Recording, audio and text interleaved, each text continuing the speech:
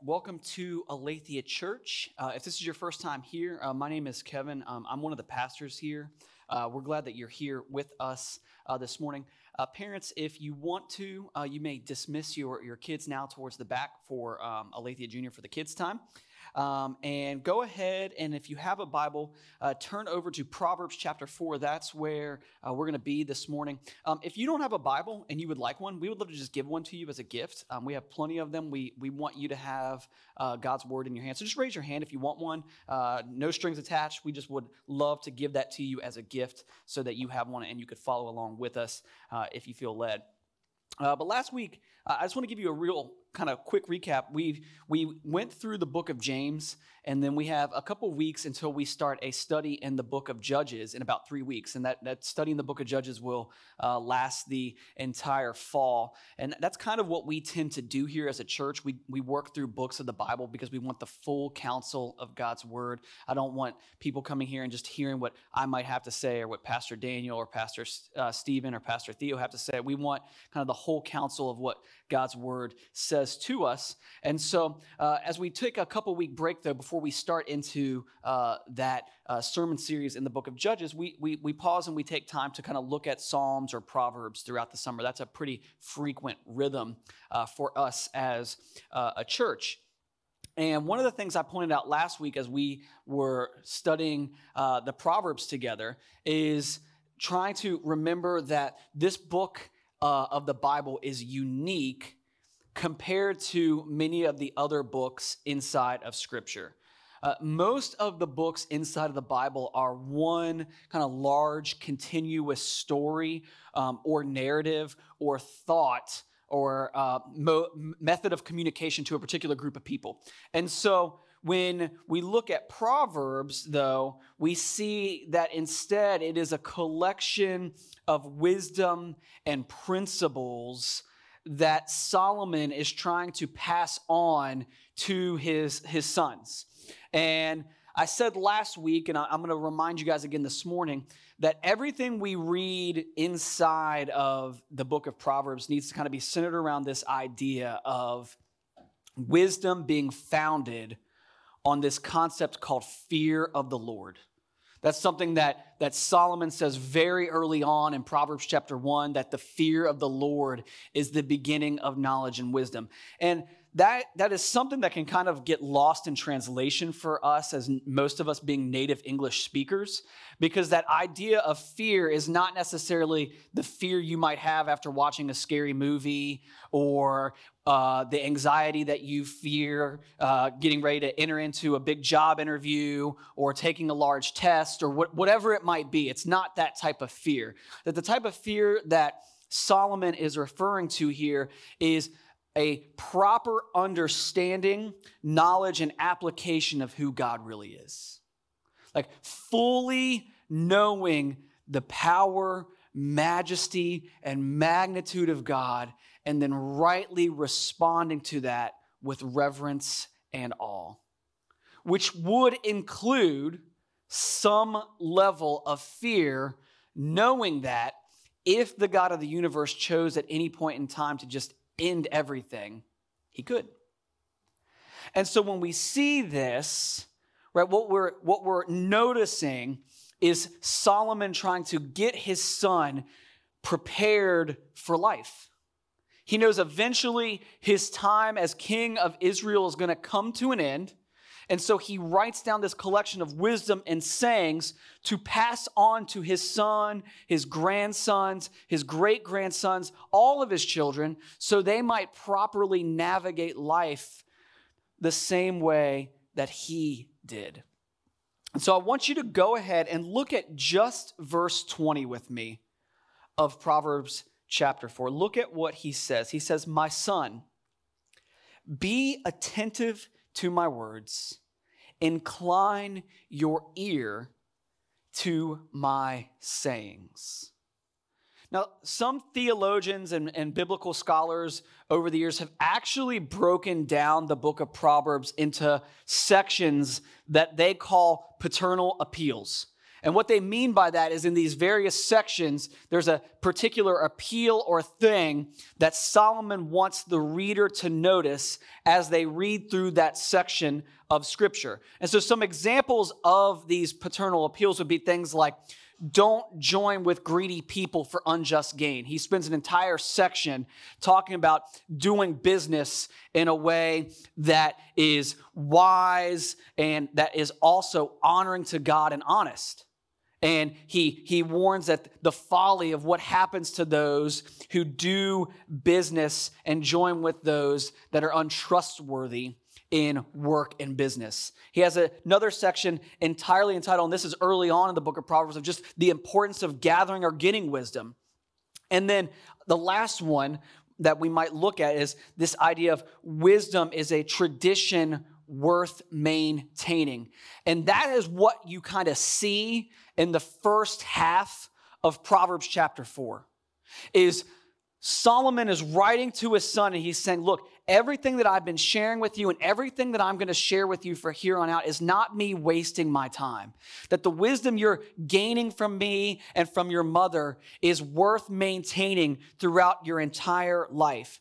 And this appeal that we see starting in verse 20 is a shift in what kind of the theological breakdown of this book is, but it's called maintaining a heart of wisdom. So if the first half is this idea of continuing in the tradition of wisdom, the idea in these last 7 or 8 verses is this idea of living a life in light of understanding that wisdom and making it a value and something that you pursue. You know, the ESV Study Bible had a really great quote that I want to share with you guys on this particular section. They say this appeal consists primarily of imperatives that encourage the son to attend to wise instruction and guard wisdom's presence in his heart. Right, what we're going to see in these verses is Solomon reminding his son that just because you have wisdom or you've been taught doesn't mean that if you don't guard it and hold on to it, you won't become a fool. That it is easy to know the right thing to do and still find yourself falling into patterns in your life where you ignore even the own thing that you desire to do. And I want us to look at what Solomon had said to his son in the first 9 verses of Proverbs chapter 4, so we can have a little bit of an understanding of what we're heading into. Starting at verse 1, he says, "Hear, O son," so he's writing to multiple children here, "a father's instruction, and be attentive that you may gain insight. For I give you good precepts. Do not forsake my teaching. When I was a son with my father, tender, the only one in the sight of my mother, he taught me and said to me, let your heart hold fast my words. Keep my commandments and live. Get wisdom and get insight. Do not forget and do not turn away from the words of my mouth. Do not forsake her, and she will keep you. Love her, and she will guard you. The beginning of wisdom is this: get wisdom, and whatever you get insight. Prize her highly, and she will exalt you. She will honor you if you embrace her. She will place you on your head a graceful garland. She will bestow on you a beautiful crown. And so there's kind of 3 things that you'll notice throughout those 9 verses. But what we see is that Solomon's trying to impart to his children this idea of the importance of what his own father had taught him. Right? He's saying, hey, everything I'm sharing with you, a lot of it is what I had gained from my own father. A lot of it was wisdom passed down to me by my father and his father before him, which was a love and fear of the Lord. And then he's saying, once you get to verse 4, he's saying, the reason I'm writing all this down and I'm sharing this with you is it is the responsibility of us as human beings to pass this wisdom on from generation to generation. And then when he gets to verse 6, he says that gaining that wisdom And holding on to it leads to generational blessing. He's saying, hey, our family has followed God and followed after him and followed the wisdom, right, of David, and now the wisdom that I'm passing on to you. And it has been generationally a blessing both to our family, but also to Israel, who we have the privilege and the calling to lead as kings. Right? He wants them to understand that the task that's been left to them, or will be left to them once he passes, will be to lead God's people with honesty and integrity. And he knows the importance of following after these words to be able to do that successfully and with blessing. And that brings us to our text this morning in verses 20 through 27 that Kiara read for us earlier. And we've got 3 points in this appeal to maintaining a heart of wisdom that Solomon wants us to see. The first one is this: there's a great need for humility and teachability from wiser men and women in our lives. The second one is that we're called to guard our heart and put away crooked actions. And then the third one will be a call or an encouragement to remain steadfast in the wisdom that God has given us.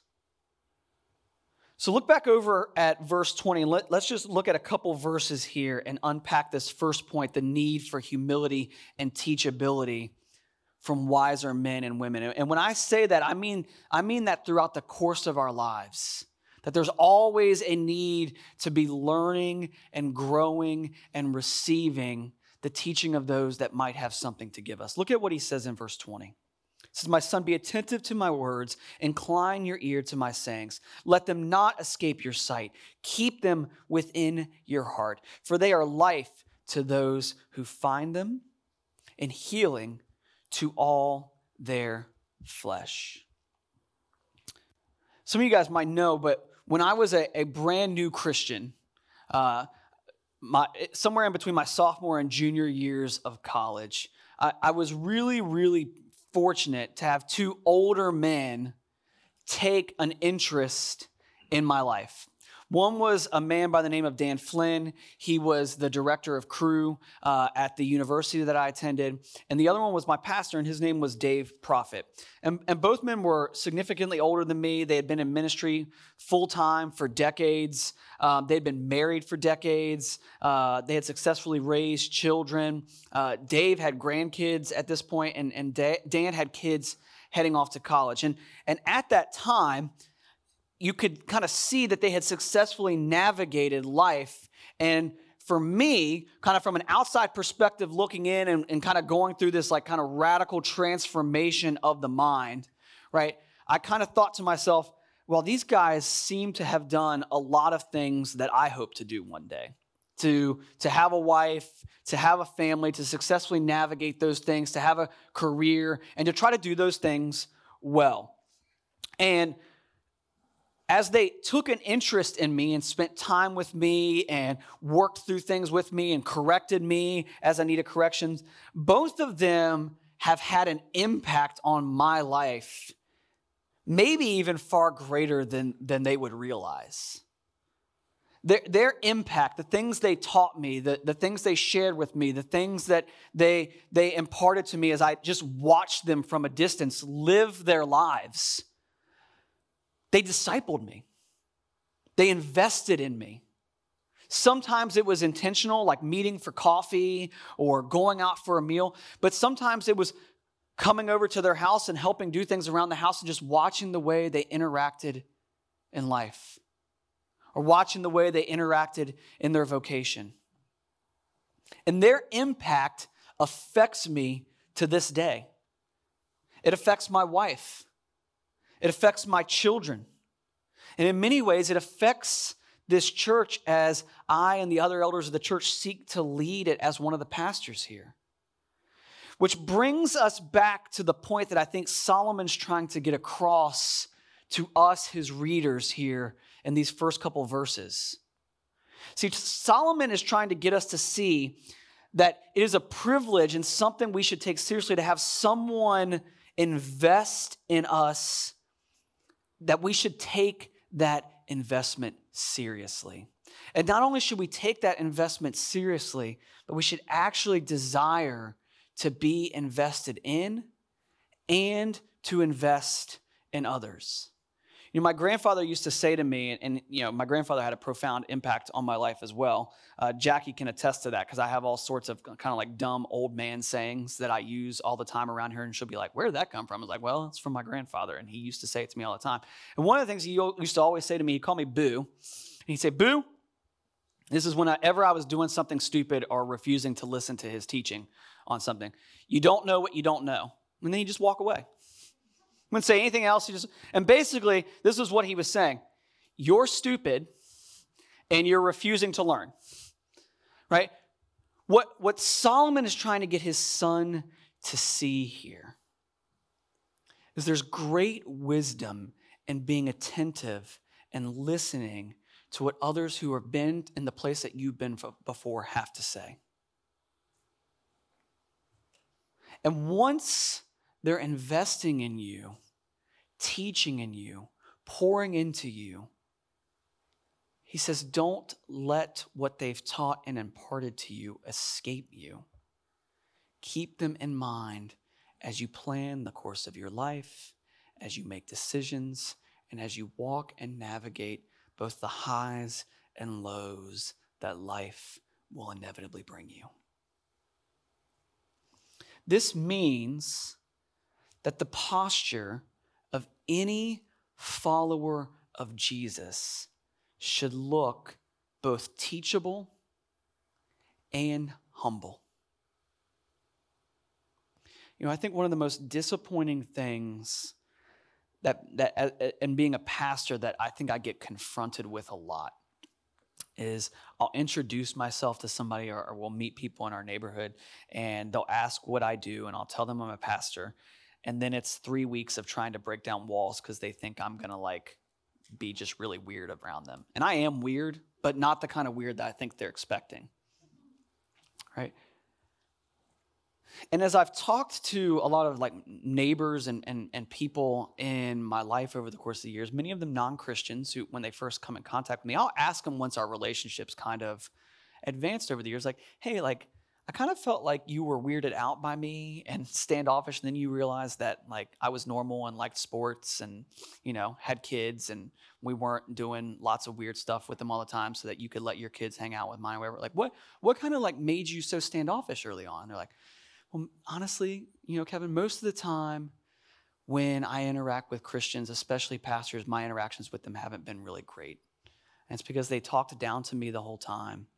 And they treated me like they were superior to me. And I don't really like that. And so I'm kind of standoffish. And I think what Solomon is trying to get across to his son who, by the way, is going to be the king of God's people, is people, especially those in positions of leadership, should never stop learning and should maintain an attitude and a posture of teachability and humility. And when you don't, that's where the trouble starts. You see, this is a lost art in our day. I truly believe that. I think culturally, we live in a time period where displaying characteristics of teachability and humility are maybe given lip service as values that we appreciate in people, but not necessarily something we actually elevate. The teachable, humble person doesn't get the most clicks on Instagram or Facebook or Twitter. I don't have TikTok, so I don't know how that works. Right? But you'll notice, right, it's usually, right, the people that are opinionated, abrasive, talkative, harsh, stiff and rigid in their positions. those are the ones that tend to get elevated. And it doesn't matter what side of the worldview aisle you come from, both sides do this. But Jesus says to his disciples in the Gospel of Matthew that if we're going to truly follow him, that there's a calling placed on our lives to be salt and light to the world around us. And what that means is, if you call yourself a follower of Jesus in this room this morning, Jesus calls you to be different. He actually calls you to live a life that looks different than the ones around you. And how amazing might it be, right? If we as a generation of followers of Jesus made a commitment to say, you know what, we're going to take the words of Solomon seriously here. We're going to be teachable. We're going to be willing to learn. We're going to be humble, willing to be corrected and not assume that we know it all. And with that, we're going to answer the calling to be invested in and to invest in others in a way that loves and makes much of Jesus. You know, I think if we did that, I think God might just do something crazy like he did with David's family and Solomon's family. I think we might experience generational blessing. And what I mean by that, right, because when you start talking about that term blessing, right, immediately what runs to mind is that we're going to have the best job, the best house, the best car, right? We're going to have celebrity status. People are going to love us, right? Whatever your dream or picture of what that might be, right? But when we talk about blessing, right, we're talking about purpose and identity. We're talking about, at the end of the day, knowing, hey, the way I'm living my life, my conscience is clear because I've loved others well and I've honored the Lord. That's what it means to be blessed. And it might lead to what we would consider to be suffering or persecution, but ultimately, at the end of the day, we know that we would be following the pattern of wisdom that Solomon calls us to maintain, which is one of teachability and humility. You know, in the previous 9 verses leading up to these few words here that Solomon gives, right? Solomon basically lays out for his sons, and he says, really, in life, there are only 2 paths. One path is the path of wisdom, and one is the way of folly. The way of folly means to be led in what seems right to you and to do what seems best, to grab the attention of others and to be ruled by fear of man. And what that ultimately leads to, as he promises there, is pain. He says the other path is the way of wisdom. It means being led to the Word of God. It means laying down your own rights and prerogatives and preferences at times, but that the promise of those who go in the way of wisdom is life. And I don't know about you guys, but as I live my life, and I'm in my mid to late 30s, Jackie reminds me all the time I'm closer to 40 than I am to 30. Thank you, honey.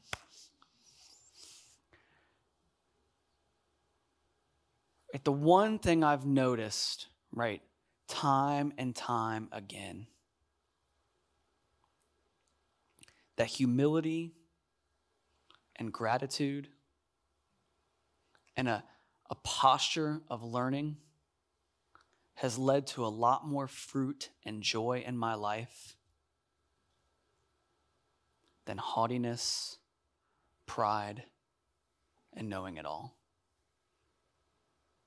And look, this is coming from a guy who loves a good debate. Right? Jackie was just telling the story the other night of a time that I took the side of a debate I didn't even believe in so that I could enter into a debate with somebody. And Jackie came into the debate like an hour in, probably, and stopped it and looked to the guy, the young man in our church at the time who was leading worship, and just said to him, you know, he doesn't even believe what he's fighting for, right? The look on the guy's face was fascinating. He's like, It's like, yeah, you were just so stuck in your position. I felt like you needed to be pushed on a little bit. But I actually agree with you. But do you get the point I was trying to make earlier? Right?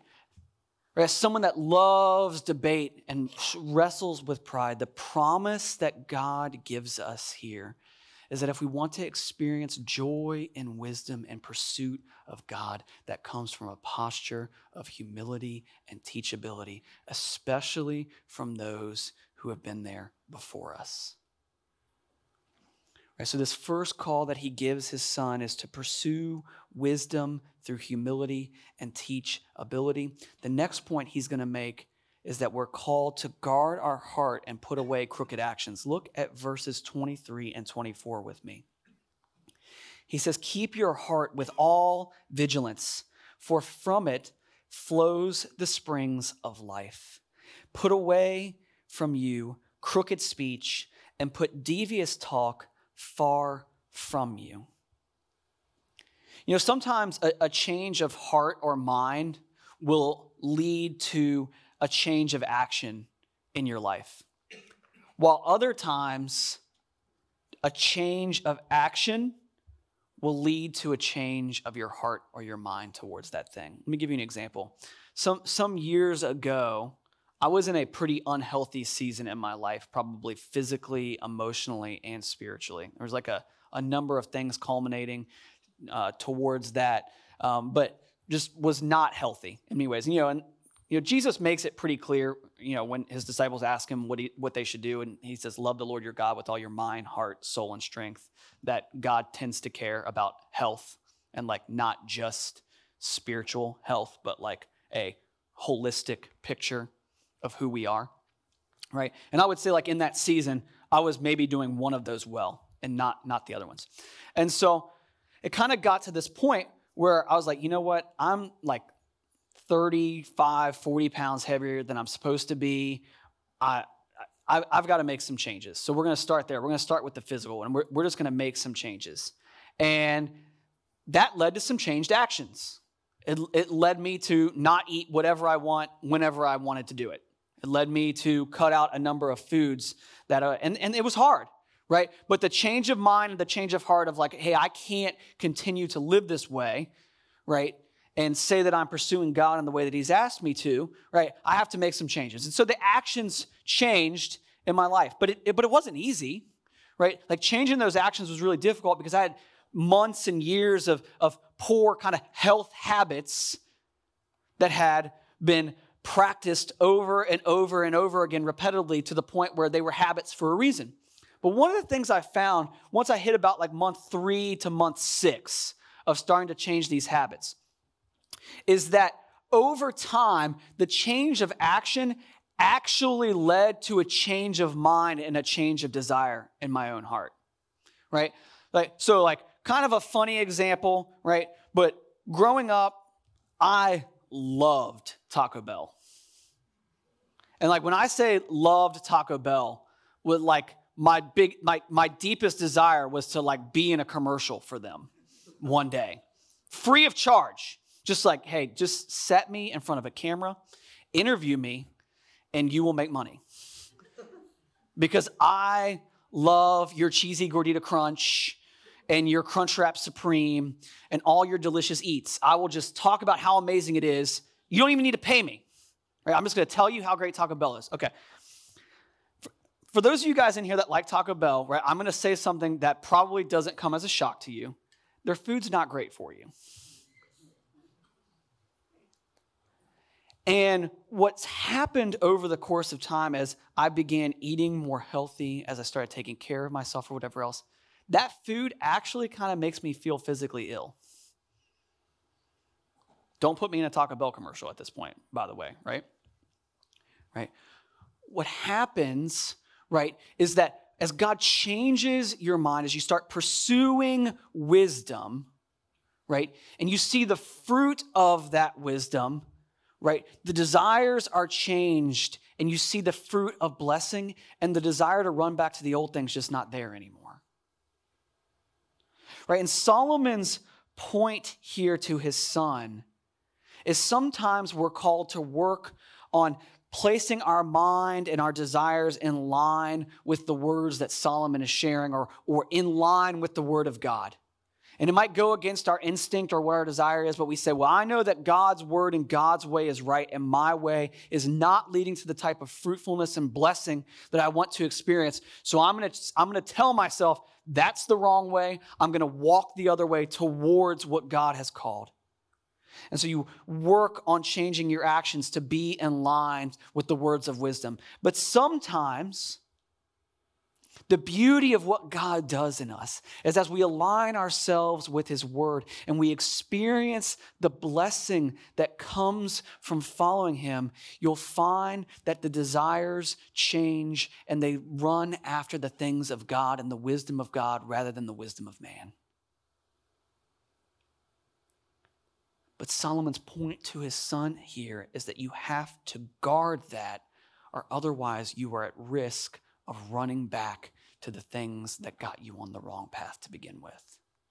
He says here to guard your heart and put away crooked speech. And it may seem kind of odd, like of all the things for him to say to his son, right? He doesn't tell him like, hey, manage your finances well, or pick the right leaders as king, or make sure you marry the right woman, right? And these are all things that he does say throughout the book. But no, he just makes this, in talking about a crooked heart, right, or guarding your heart, he says that kind of the first thing that we need to watch is our speech.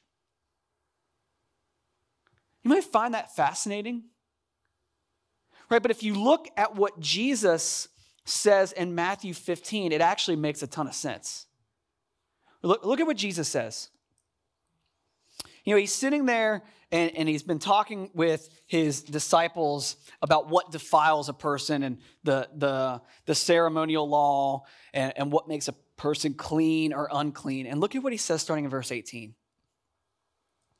He says, but what comes out of the mouth proceeds from the heart, and this defiles a person. For out of the heart come evil thoughts, murder, adultery, sexual immorality, theft, false witness, and slander. These are what defile a person, but to eat with unwashed hands does not defile anyone.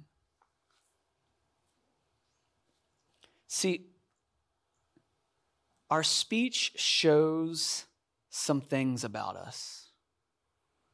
It ultimately indicates what we ultimately love and serve. And it should cause us to pause and reflect, and if necessary, confess and repent and apologize and turn when we need to. Because I can speak from experience that most conflict that arises in my marriage centers around my speech, which centers around a selfish posture in my own heart to start.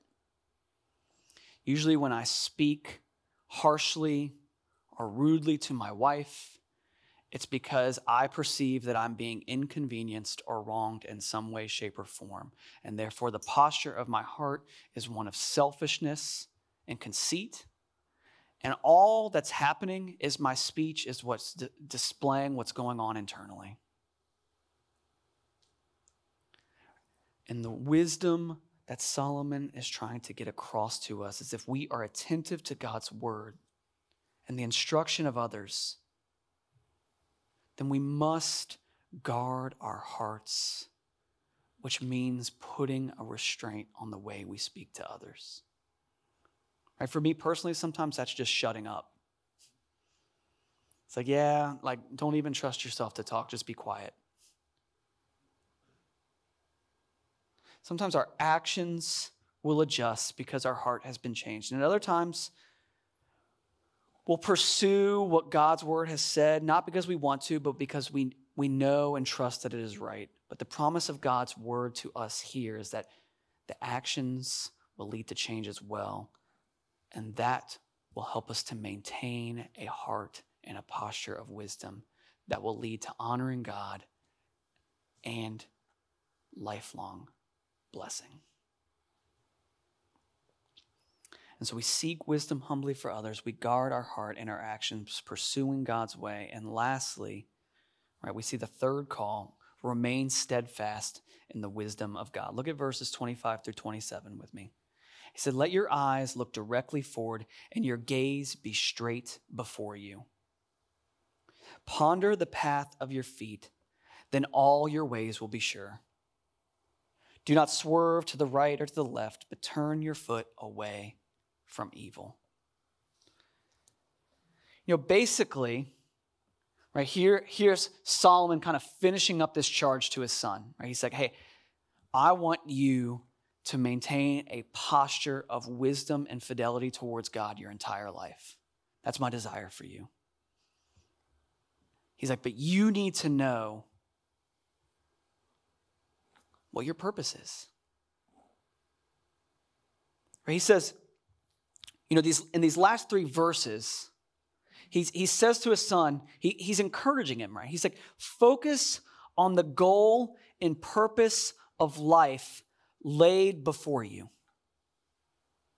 Right? For his sons, that's going to be to pursue God, to honor God, to lead Israel with integrity and to love God's people, to pass down wisdom to future generations, to take care of the lowly and the oppressed, to try to avoid conflict with other nations, and to point Israel towards God as well. Right? Those were kind of like the calls of the king of Israel's lives, right? They should know what their goal in life is. He's saying to them, keep your eyes on what you've been called to do. Know the way to get there and then keep pursuing it. Right? Basically, what he's trying to get them to realize is it's really, really easy. How many of you guys have ever seen the movie Up? Right? Oh, wow, good majority of the room. Great movie, by the way. Right? All right. So there's this moment in that movie that my kids die laughing at every time. And it's because when I look at it, it's like they're making fun of dogs, but really human beings are like that as well. Right? Whenever they see a squirrel, what happens to the dogs? Right? Right? They're like immediately, whatever they're focused on, whatever they're doing, their like gaze just like turns really fast and they stop what they're doing. Right? What Solomon's trying to get across to his son is, hey, you might know what your goal or your purpose is, but you're like that dog that gets distracted by a squirrel. That as human beings, we get distracted by so many things that pull our gaze and our attention and our focus and our life's work away from what we actually even state we might want it to be. Like very, very few Christians have I ever met, and I asked them, like, hey, what do you want out of your life? Like, most of them don't say, I want to dishonor God and do whatever I want. It's just not, it's like, never heard that. In 15 years of ministry, never once heard someone that claimed to be a follower of Jesus that's like, yeah, I am not interested in following or listening to God at all. I don't even know why I'm here. Right? Most of the time they're like, yeah, I want to love God. I want to love others. Right? I want to do what God asks us to do. And yet so regularly, right, if you examined your own life and your own heart and you thought, am I doing that well? What would the answer be?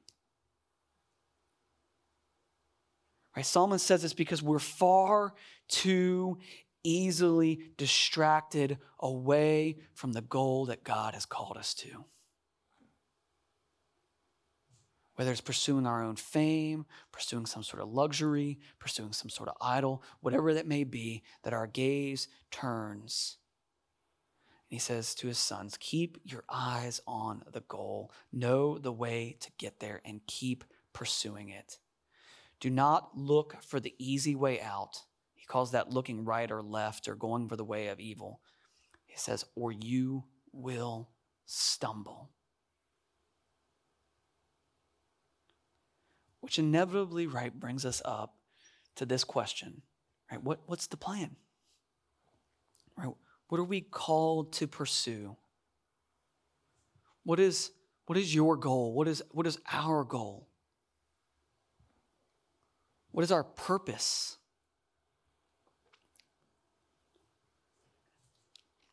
Let's submit this to you here this morning. Whether you are a follower of Jesus Christ, or you're here because someone drug you here, or you don't even know why you're here.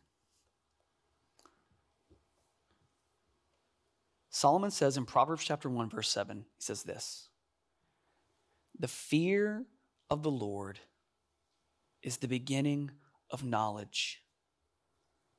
Fools despise wisdom and instruction."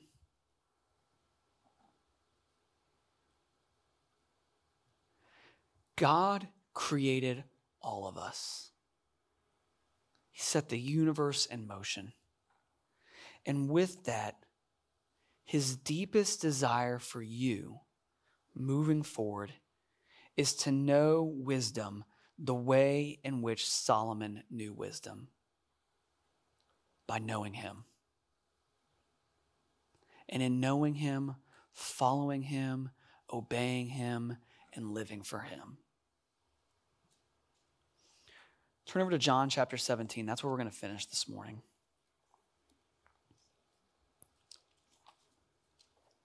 John 17, starting in verse 1.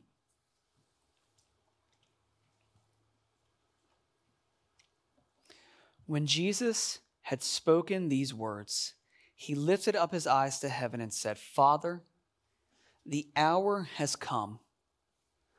Glorify your Son, that the Son may glorify you, since you have given him authority over all flesh to give eternal life to all whom you have given him. And this is eternal life, that they know you, the only true God, and Jesus Christ, whom you have sent."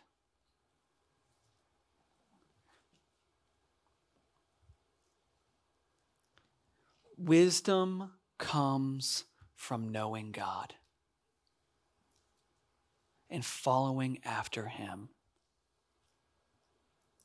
If you're here this morning, you're like, I want wisdom, I want to be wise. Start with God. Start with getting to know him. Read your Bible. Pray. If you don't know where to start, ask somebody. Right? Someone would love to help you. Right? It's kind of that first point, to be humble and teachable. Right? Just ask somebody. Right? They might not have all the answers, but they might have some.